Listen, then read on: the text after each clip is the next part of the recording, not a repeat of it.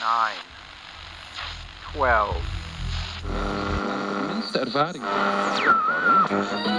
we can discuss that later. Yeah. All right, Mr. DeMille, I'm ready for my close-up. Hooray for Hollywood. That's good, we Hollywood.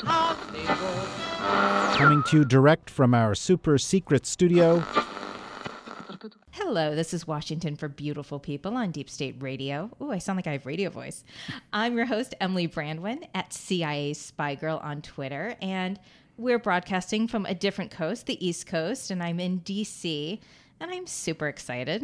Nay, thrilled to be joined by not one, but two of my favorite journalists and podcasters. They're the co-hosts of The Skullduggery. The first one is Disco Dan Kleidman. And he asked that he be called Disco Dan. That was not me. And Michael Itzikoff. Hey, guys. Hi. Are you super excited to join me? We are super excited to be on a show for beautiful people. Well, you did. Because we don't usually get to meet beautiful people in our line of work.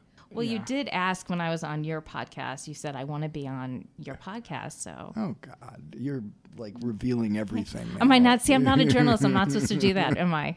You are a spy. You should be. You should have learned discretion at the company. At the company, the agency. Yeah. Well, I want to give a little. At the farm. At the farm. At the farm. Right. Which I never really found out why it was. I mean, it's in far like away. farm country, isn't it? Isn't it out in Virginia? It's. I mean, you can look online. I'm not going to say where it is. Do they 'cause it's grow anything? classified- I don't know, like corn or something? No. He's wondering if they grow weed, actually. Yeah. Well, come to LA for that. It's everywhere. It's one big hot box right now in LA. Yeah. It's a little bizarre. I want to give a little of your background so everybody can know how impressive it is that you're here. Dan, you're a reporter, and tell me if I got it wrong, because I'll just do a little backstory. When I was on The Skullduggery, which was so much fun. No one's ever called it The Skullduggery, but I kind of like that. Do you know why I call it that? Because in LA, we put the in front of everything. I don't know if you've noticed this when you're there. Every highway, it's not like here, you're like, I'm on 60. The 101 or It's whatever. The 101, the 405. Yeah. You put the in front of everything. Yeah. So why didn't we think of this? you can take right. it. Yeah. Do you want it? We'll run with it. We'll go with it. Yeah. I just want want skullduggery. And I want 10% because I'm from LA and that's what you do with an agent. Dan, you were a reporter and editor at Newsweek, and now you're at Yahoo News. You're the editor in chief. Yes, I am. Do you rule with an iron fist? Yes. Yes, good thing you said that, because you would have been in trouble if you hadn't. Right. I actually heard a very nice compliment from an old colleague of yours that said he's a hell of an editor, and he said you were fantastic. Well, are you going to reveal I will. who that is? I don't know if I should. I'll reveal after the show. All right. I will Fair enough. absolutely. You obviously you know. I'm who blushing. It is. If you could see us, you'd see me blushing right now. And you also wrote a book. The author of Kill or Capture: The War on Terror and the Soul of the Obama Presidency. That's right. That's a good title. It's a mouthful. Well, Kill or Capture is great. pretty good. The rest of it, I don't know, but did you get? It was about Obama and drones, basically. Did you get to choose your title? My editor actually came up with that title, and I thought it was great, so I went with it. That sounds good. No, Yeah, you know what? Authors, did you come up with the titles of, like, Hubris? Was that your... Normally, No. authors do not come up with the titles of their books because they're too close to it, and they don't necessarily have the kind of commercial instinct that you need for a title. It's So splashy. And... Yeah. Kill, an old editor at Newsweek used to say that if you could put, either like kill or massacre on the cover of the mag, that was always a good thing. So massacre was like the best word. That's a good word. Yeah. I think as a writer, and I'm going to get to talk to you, Take Michael. your time. I have a question, because I have this theory that everyone has like a few words that they love, and they're special words that when they hear it, they're like, oh, those are good meaty words. Like, I love the word apoplectic.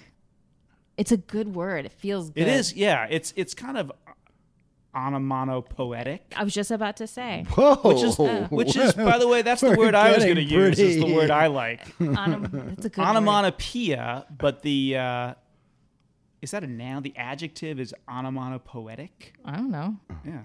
Well, Let's go with that. I was a theater major. I don't know these things. What about you, Michael? Cocksucker. Well, that is you know what? Yeah. Too rich for my blood. I fold. Screw apoplectic. Yeah. Good it's Lord. kind of a good cop, bad cop routine here. I come up with onomatopoetic. He comes up with cocksucker. Yeah. Do you know I actually have that down in here? Someone gets you. Cocksucker? Yeah, I do. Well, that's the first 30 minutes. Show me. I actually had good. I think I know why. Because yes. So you had a reporter who worked for me who called me a great editor, and then you've got someone who worked with Issacoff who called him a cocksucker. Right. You were saying just one person? Please. But I had it down here that I think what's interesting about your dynamic is there really is sort of a good cop, bad cop between you two. Was that automatic, or did that just kind of come organically when you started hosting this together? You know, it's actually a good question because I've always thought about actually. Actually. Whenever anything is preceded by actually, it's an insult. No. It's the worst word ever. Yeah. I had a relative who used to do that. Actually, I'm like, I'm going to fucking kill you. But what it made me think is that, reporters come in all different kinds of flavors and varieties, and they ply their trade in very different ways. And most reporters, will use, kind of different tactics but Mike is much more hard charging than I am. No. He's a little more in your face. I like to think of myself as a little more seductive as a reporter. No, I'm sort of like, I try to charm. I try to get people to trust me. I try to, be their friend. And I think we approach reporting with kind of different styles, and maybe that's reflected in the way we actually are as people. Was it hard when you to do a podcast together? Because I think of journalism as a very solo job in a way. I mean, you obviously work with a team, but you have an editor. But I think working together where you're both trying to get to a story or get what the best nuggets out of a source. Well, so we worked very closely together for a long time at Newsweek, and that is Newsweek. The news magazines were kind of the last kind of great practitioners of group journalism, where you might have 10 people on a story working together, and we worked together on most stories. We had a kind of small team. We should have had Hosenball on this podcast too. Yeah, so you're missing Mark Hosenball colleague, was the old colleague. That is a great name too. Third part of the trio. We should tell some Hosenball stories. Sounds like a frat brother. But Hosenball should be a definite primo guest on Washington for Beautiful People. And so we complemented each other with the different kinds of styles of reporting, which I talked about. I think we had sources that overlap, but we also had our own sources. And so, the idea was to be kind of, well, this is a military term. They might use this in the CIA as well, force multipliers. So you work together and you can bring more to, what is it? You're the more than the sum of your parts, that kind of idea. And so since we've worked together for a long time, I think it was a pretty natural transition to the podcast. Because you guys have a very organic chemistry to both of you. Well, we love each other. I could tell. It's beautiful. Do you guys want to hold hands? I can sing a little. I'll give you a moment. Did they approach you about doing a podcast, or is this? I will tell you how this happened. Because I'm curious if it's just the necessity of the time. So this is what happened. We were developing a new app for Yahoo News, and there was my boss, Alex Wallace, wanted more video content in the app, and so she had asked me to come up with some ideas for video shows, like some sort of like a political show. And the first idea was maybe we should do a kind of sort of Sunday show, but do it on Friday or whatever. And so we were in a group, we were talking about it, and I said, well, those shows are pretty outdated, and people aren't that into them anymore, and we're trying to get new audiences. So what do people like now? Well, people like podcasts. So why don't we do a video podcast? Was the original idea. So it would be video, but it would have all the values of a podcast, which is to say, a little more informal, personality driven, but substantive. And I suggested, I said, well, why don't Isikoff and I do a video show together, and we be focused on the Russia scandal and all sort of Trump scandals and controversies. Keep you busy. So that's what we did. And we launched this podcast as a video podcast. And the very first episode we did was with Eric Holder, who was the former Attorney General, who both of us had covered. And it was the 20th anniversary of the Monica Lewinsky scandal, which Mike broke, but which we worked on together. And it didn't really work well. It was a good show, but it didn't really work as a video. Why? Because it was too, we sort of, I remember we were sitting on stools and we had a teleprompter. It was stilted, and it wasn't really podcasty. It wasn't informal. It was a little, we were too, and everyone kind of realized it. And so we just said, let's kill the video and let's do it as a podcast. And then it's kind of took off. And now we do it as video again, because once we kind of got in a rhythm and got more comfortable with the medium, it was easy then to kind of bring cameras in a more unobtrusive way. And we realized that actually video is very useful for promoting the podcast, for Twitter, for social, that sort of thing. But that's how it happened. I think it's really smart. And also it's a very different medium when you start filming it. I think you become very, very, very conscious of everything you do. Yeah, Isikoff would go into his NBC broadcasting voice, and I was always fixing my hair. Professional. Yes. But we actually, I think our biggest breakthrough was when we had George Conway, the husband of Kellyanne Conway, on as our guest.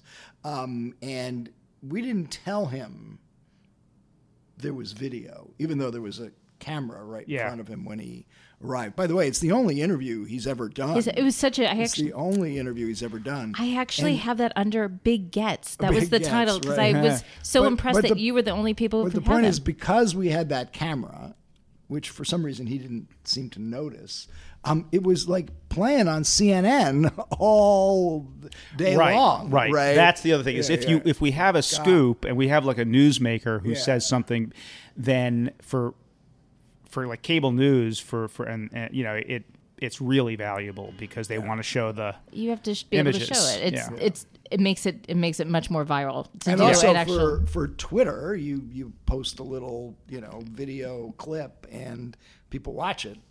How did you just call him and say, hey, do you want to do this? You haven't done any? Like, how does that happen? There's a good backstory to this. There's a 20-year backstory. 20-year backstory.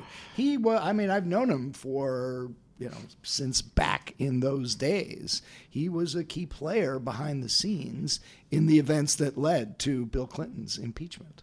And he was one of the elves, which is what I called them in the book I wrote about all this sort of, little network of conservative lawyers who were drafting the briefs in the Paula Jones case, and first learned about Linda Tripp and what she was hearing from Monica Lewinsky. So and he was a key source back then. And much of it was known. When I wrote Uncovering Clinton, he's mentioned many times, but there were a few things which he had always not been public about. And one of which was he was the source that tipped me off to the FBI's sting of Monica Lewinsky. And in our podcast, 20 years after the fact, he revealed himself as the deep throat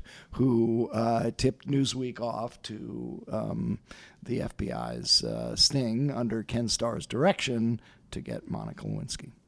Was it exciting for you to be able to share these details now after so long after the fact? It was... it's actually quite a lively discussion. He's a very funny guy. He's very funny. Yeah. Right?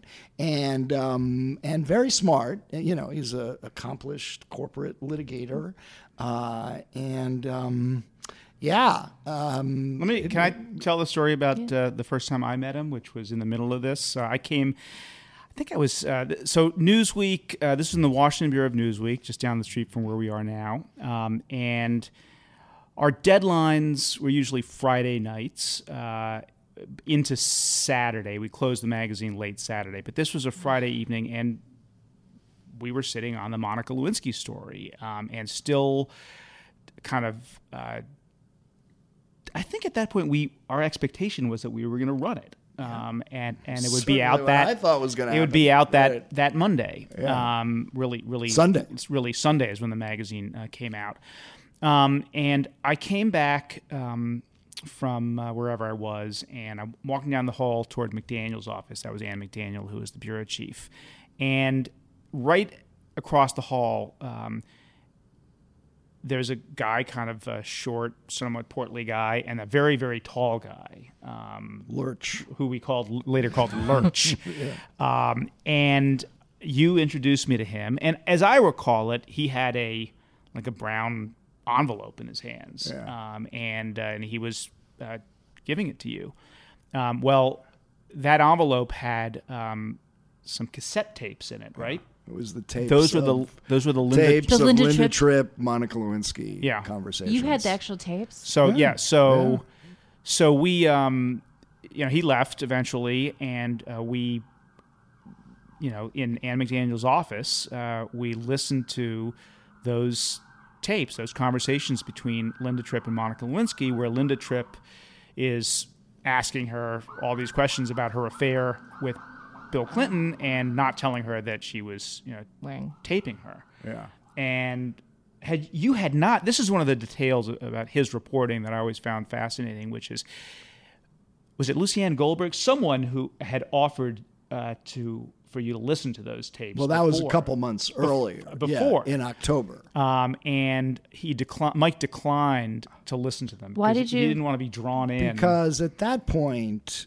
they were in the process of taping, and it was clear they were looking for my advice on what to say to Monica Lewinsky to get her to say things that would make a story in Newsweek. And that kind of made me a little queasy. And I did not want to be involved in the process. But at the point, a couple months later, at that point, we knew that the FBI, and under Ken Starr's direction, had launched this investigation. So there's no that question. Was based on the tapes, on the content of the tapes. So at that point, to understand what it was that it was a no-brainer. Of course, I wanted to hear the tapes at that point to evaluate what was the basis for this investigation. But at the same time, we're sitting there listening to what is, clearly an effort by Linda Tripp to, manipulate, entrap Monica Lewinsky, and that we were going to be the vehicle for that. And it was very weird. And then what I remember, I don't think we left the office till about 3:30, 3:34 in the morning. And I'm driving home. Back then you could drive past the White House and driving past the Capitol, and it's very quiet in Washington. And you just sitting there knowing, it's just a matter of hours or days before this city just explodes. It's going to explode. It's like you're describing the, that would be the movie scene. That was the movie scene. Well. What is it to listen to Linda Tripp? Did you feel, as you're describing it, and as I've read about it before, I feel such empathy for Monica. Right. Knowing that this woman is doing it. Did it sound as manipulative and as evil as what I'm what I'm hearing? To me, it's pure evil. Look, I mean, when you're secretly taping a friend, obviously there's a fundamental betrayal there. From Linda Tripp's perspective and Lucianne Goldberg's perspective, nobody was going to believe Linda Tripp if she simply said, Monica Lewinsky has told me about this longstanding affair she's been having with the president of the United States. So having Monica say it on tape was, was deemed to be a significant element of proof. I should tell you, I've had had an opportunity to talk to Monica during that time at all. By the time we were ready to write the story, she knew something big was coming down. She knew she'd been subpoenaed in the Paula Jones case. I don't think she was aware when I first placed my call to her that the FBI was already onto her. She's what, 23 at this point? She was 24. I think when the affair started, began, she was 23, 22. or 22. 22, right. And anyway, so about a year ago, so we never had any contact. About a year ago, I saw she was on Twitter. She's great on Twitter, by the way. Yeah, and I followed her on Twitter. And she sends me a DM saying, I don't want to take the aggressive step of blocking you, but can you unfollow me on Twitter? I really don't want to have any connection to you. You know, I was young and, you were reporting this story. And I said, I'm sorry you feel that way. But, we actually exchanged a couple of DMs, but I unfollowed her. But then after the Clinton affair documentary ran, was it on A&E? It was A&E. Yeah, it's been nominated for an Emmy. I thought it was really good. She is terrific in that. Fantastic. She's terrific in that. And I was in it as well. And she reached out to me and said, I'm sorry I was so rude, a year ago. But I appreciate your honesty, I guess, in what I had said on the documentary. So, I can't imagine what she went through is unbelievable. I was trying to think, is it worse that what she went through then, or if there was social media then now, and how she dealt with it? Did you see her on John Oliver? I did not. I've heard that she was very good. She was fantastic, and it's definitely worth you all watching. She was truly, truly wonderful, and I think it gave such a unique perspective to really what she endured in it.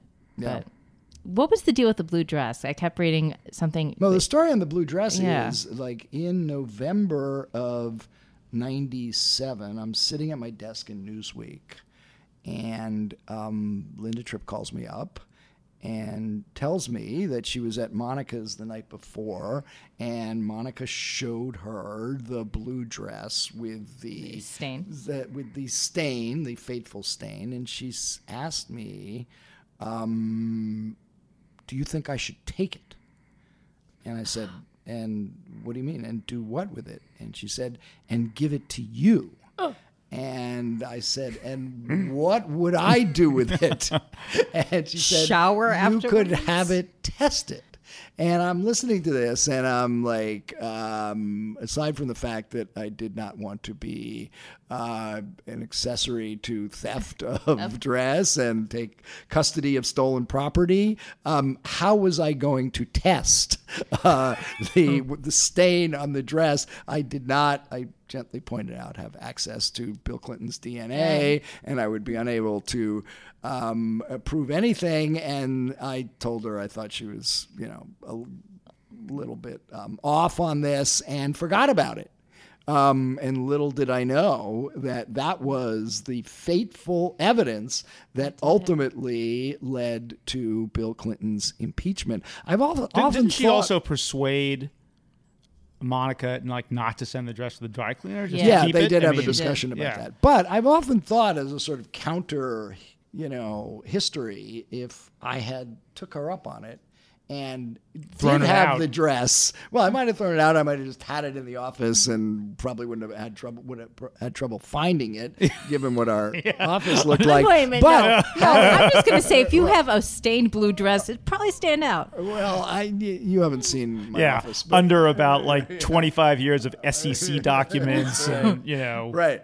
But, if that had happened, and then they wanted the dress, they would have had to come to Newsweek. Newsweek, of course, would not have turned over this to Stars. So I could have actually saved Bill Clinton from impeachment had I taken the dress, or had Monica changed history. Yes, history could have been changed. Well, I'm going to admit something that I've never admitted to anybody. It has everything to do with this. Yeah. When I was at the agency, I'm actually horrified that I started this sentence, but now I'm going to finish it. You have to finish it. And if I'm turning red, it's because it's really, truly horrible, and I should have thought about it. Could edit it later. So at the CIA, they do a costume parade during Halloween. Truly, people dress up, and it's like a lot of dorky costumes, a lot of Star Trekkers and stuff. And people there's sometimes contests, like who's the best contest. And I thought it'd be hilarious, and it wasn't. But I thought it'd be hilarious if I won as Monica Lewinsky In a blue dress? in a blue dress and a beret, and I stained my blue dress. No! I just did it. I mean, I didn't stain it like that, but I literally stained it, and I was like, I think about how young and naive that I was like, I'm going to go as Monica Lewinsky, the CIA, in a blue dress that's stained and a beret, and it's going to be awesome. So I did this. There's a guy who works in another department, because I was in the disguise department, and he goes, I'm going to go as Bill Clinton. And he made himself a prosthetic nose so he would look like Bill Clinton. He walked around with me with a cigar. I got in so much fucking trouble. Do we have pictures? There's no pictures. Are you sure there's no pictures? Come on. The CIA, aren't there pictures of everything? Isn't that the whole point? Someone could have Satellite photos. I hope to God there's no So photos. what do you mean you got in trouble? Were you, My boss called me and she said, what are you doing? And I said, what do you think I'm doing? I have the best costume. She goes, what are you doing? I'm like, I'm Monica Lewinsky. She goes, you need to take that off right now. And she was horrible. She was a very intimidating woman. And Was this Gina Haspel? it was not Gina. It was not Gina, but she was already not a fan of Emily. She was in the not Emily fan club at all. So the agency was divided. Yeah, Pro and Emily. anti-Emily. Wow. She was in the anti-Emily. She would have had like the T-shirt that said like "Just Say No to Emily." It's kind of like James Jesus Angleton. He was a very divisive figure in the CIA Uh-huh. too. There were defenders of him and foes of him, and you're kind of the like next I'm generation. Right. I feel like I'm a little blushy right now. I cannot believe I did. In hindsight, I think how naive was I to think this is going to be the costume. This is going to be it. So yes, I did that. Right. Anyway, moving on. Because this is not. You've had other really amazing guests that I've also made some news. Like you had AOC. You had. Will you tell a little bit about Rashida Tlaib and what happened? Oh, yeah. Because I was reading all about it, and that was weird. Does she speak to you anymore? Well, No. I mean, we haven't tried, but I don't think she would. So what happened with Rashida Tlaib was, we were interested in talking to some of these kind of young firebrand Democrats who taken Washington by storm. And as you mentioned, we'd interviewed AOC, and it was a pretty newsy interview. And so we reached out to Rashida Tlaib and didn't know whether she would go for it, but she did. And did this interview in her office. Initially, I think we wanted to focus on impeachment because, as your first thing we're going to do is impeach the motherfucker. And that was the day that she was sworn in, before she was sworn in. So that got a lot of attention. And I think she did actually. Did she introduce impeachment? A resolution. Yeah, a resolution. And AOC on our interview had told us that she had decided to sign up for that resolution. So that was what most of the interview was about. But we also knew that she had some controversial foreign policy views. Now, she's the first Palestinian American woman elected to Congress. Because I think Justin Amash is Palestinian as well. Is right. And right now he's a little bit of a hero. Yes, to some people. To some people. Yeah. And the one thing in particular that that she had one view in particular that she had kind of embraced, which was controversial, was a one-state solution in Israel for Israelis and Palestinians. And there's some on the far right in Israel who have embraced that view, which is to say that one-state solution would be expelling all of the Palestinians. In her vision, it was that Palestinians and Jews, Israelis and Arabs would live together. So I wanted to ask her about that, and she sort of right off the bat, I think she went into that unusual answer where she sort of stopped, thought for a second, and then said, we've just, and actually she used the word celebrated, we just celebrated, and then she stopped herself and said, we've just what was it, recognized or took a moment to recognize the anniversary of the Holocaust. And when I think about the Holocaust, I get this calming feeling comes over me. I will tell you, I do not get that calming feeling, and I would never use the word celebrate. Right. And so, and then she went on to explain, and it was awkward and inelegant, and the basic point that she was making was that she felt some pride that through the suffering and injustices that her people, the Palestinian people, had experienced, that helped create a safe haven for Jews who had been terribly persecuted and suffered through the Holocaust. It was a weird juxtaposition.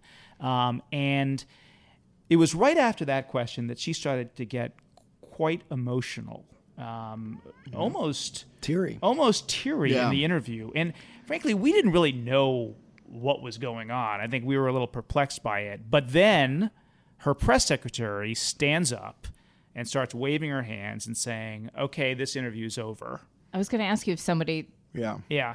And we said, no, we got a couple more questions. And she sat down and we asked a couple more questions. And then at the end, she just kind of almost stormed out of the office. She barely said goodbye, wasn't going to say goodbye, and then kind of turned around in the most perfunctory of ways, kind of acknowledged that she was leaving. But I should point out, that said, we didn't think that she had said anything especially newsworthy. We thought that she had sort of given a convoluted and not very coherent answer to a question, but it did not. Her point was not to somehow, suggest that the Holocaust was okay or she approved it or anything. She was trying to make almost the opposite point, but she was so awkward in the language she used that she left herself open for Liz Cheney a day later after the podcast airs to take that little... the calming feeling and then attack her for what she called it vile anti-Semitism. Yeah. That went up on a Sunday evening. Right. And all of a sudden it blew up. And, in fact, Mike's, we didn't even write a story about it because Mike was like, this is just too tangled. How are we going to, what's the story? And so it blew up. And then the next morning, Trump tweeted about it, and then it just was like it was everywhere. It truly. I was going to ask you: did her office contact you guys afterwards? Did anybody reach out? No contact since that interview. I also think it's just poor form now. Everybody's comparing everything to the Holocaust. Yeah. Can we not do that anymore? You should basically pretty much not bring up the Holocaust ever. Yeah. I feel like that should just be something that everybody just knows because it's just like the Holocaust. You know what's like the Holocaust? The Holocaust. That's just about it. All right. So what's your view of AOC talking about concentration camps at the border? Who's doing this interview, Michael? I'm asking the question. Now I'm asking the questions. Yeah. It was... Yeah? I'm so troubled by what we're doing and that it's so disgusting and it's so awful that I was actually okay with that comparison. To me, it was different than saying... it's an extermination camp. I know it sounds like semantics or it's different from the technical parts of it, but the technical parts of the Holocaust. But to me, it wasn't as upsetting as some of the other comparisons that we're saying. What do you both say? What did you think about that? I think to the point that you made about 30 seconds ago is... Don't go there. I know. Don't bring up the Holocaust. And the problem is that language around this subject is so fraught that you just have to be exceedingly careful. And, I grew up, my mother's a Holocaust survivor. I grew up talking about concentration camps. The only meaning that, in our family, when we talked about concentration camps, it was the Holocaust. Not necessarily, we knew that they weren't all death camps or extermination camps, and so, yes, you can make a historical argument, and there's research out there to make the case that there are other kinds of internment camps and, the Japanese internment camps in this country that people refer to as concentration camps.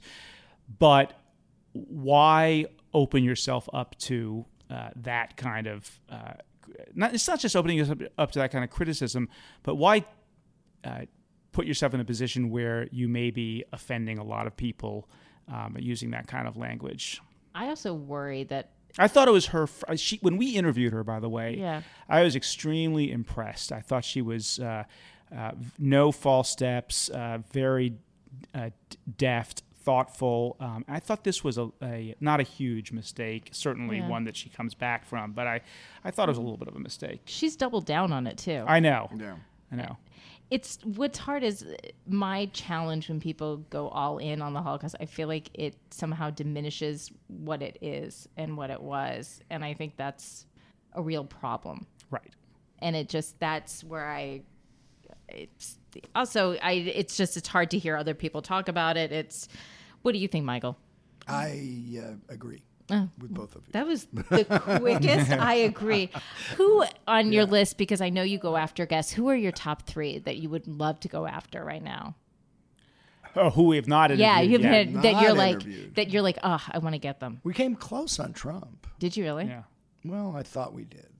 Kellyanne had said he would talk to I still think us. he will. I think he will. I still think he will. I think he likes the challenge. I remember during the New Hampshire primary, we were up in New Hampshire eating at a big steakhouse, the Manchester Chop House or whatever it was, and just the two of us and a couple of other Yahoo News reporters, and Trump and his whole entourage and the kids, they show up. There are about 20 of them, and they walk past us, and he sees you. Oh, yeah. All and right. you want to Can tell I the story? You tell the story. Since it's about me. so yeah, this I'll is correct like you when you night embellish it. before the New Hampshire primary. Now, I had interviewed Trump in 2011 when he was talking about running for president that time, right? And this is playing off the birther stuff. I was going to say he was a big old birther back then. Right. And I was at NBC then, and I was the investigative guy. Okay, he's going to run for president. Talking about running for president, dig into his business record, do a story about. And I did, and put together a whole piece. And then, of course, I went for an interview. Asked for an interview. I got put through to a guy named Michael Cohen. I've heard of him. Right, yes, all right. And what's this all about? I said, well, I'm doing a piece for NBC. And I said, all right, well, Mr. Trump will call you, and we'll, he wants to know what this is all about. He said he's going to do it. And then the night before, Trump calls me up. I'm sitting at my desk, just himself. He said, and he starts screaming at me. Said, I've checked you out. You're doing a hatchet job. I know what the fuck you're up to. I'm not going to grant you an interview, unless your boss calls me up and says this is going to be fair. And he's like screaming, and I'm holding it. And I said, oh, I'm sorry you feel that way. This piece is running, blah, blah, blah. Were you rolling your eyes as you were saying that? I'm so sorry you feel that way. I had never talked to the guy before, and he's just screaming. And I went to the executive producer of Nightly News and said, I'm not calling Donald Trump. Just go there. Just go to Trump Tower, which we did. And, of course, he comes down, just as it was always planned, sits for the interview. It was quite contentious. And I was hammering him about all his bankruptcies and, how could you call yourself a successful businessman when you keep going belly up and into bankruptcy court? It leads the Nightly News that night. He goes on CNBC a couple of days later, calls me the worst reporter in America. Oh, my God, that's amazing. I know. I was getting high fives all around the That should be your Twitter profile. I know. Good God, man. So, cut to, that's 2011, 2016. 5 years later, we're there at this steakhouse, night before the New Hampshire primaries, coming around and shaking hands. And I say, Mr. Trump, I don't know if you remember me, Mike Isgov. I interviewed with... I'm the worst reporter ever? Yeah. And he said, oh, oh yeah, you killed me in that interview. You killed me in that interview. And then he's like, it was a terrible story. It was a nasty interview. It was terrible. And he's walking away, and then he just turns around and he kind of looks at me and smiles. He says, "It's actually pretty good." Actually, what he said was, he was right. Yeah. You could get him. He was right. That's what it was. He was right. He was you right. could totally get him for an interview. Yeah. Well, Thank you all so much for joining us. And if you liked this podcast, you can go to deepstateradionetwork.com and you could download it, and you can support all of our work by becoming a member, and members receive early access to all the podcasts and one-on-one newsmaker interviews and discounts on swag. But you can also download us at iTunes every Friday, and it's free. And if you like it, leave a review, leave a rating, let me know what you think. I would love to hear from you. And you can also follow our guests. You have Michael Itzikoff, and he's at Itzikoff, and Dan Kleidman, and he's at D Kleidman. And also follow their podcast, which is amazing, at Skullduggery. And of course, you can follow me at CIA Spy Girl. Thanks so much for listening. Bye-bye.